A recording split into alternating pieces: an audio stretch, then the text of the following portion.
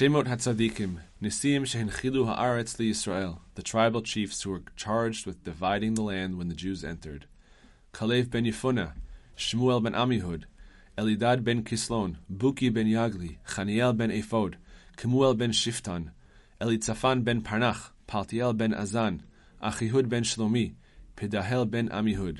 Shoftim, Otniel ben Kenaz, Ehud ben Gera, Shamgar ben Anat, Devorah HaNeviah, Barak ben Avinoam, Gidon ben Yoash, Tola ben Pua, Yair HaGiladi,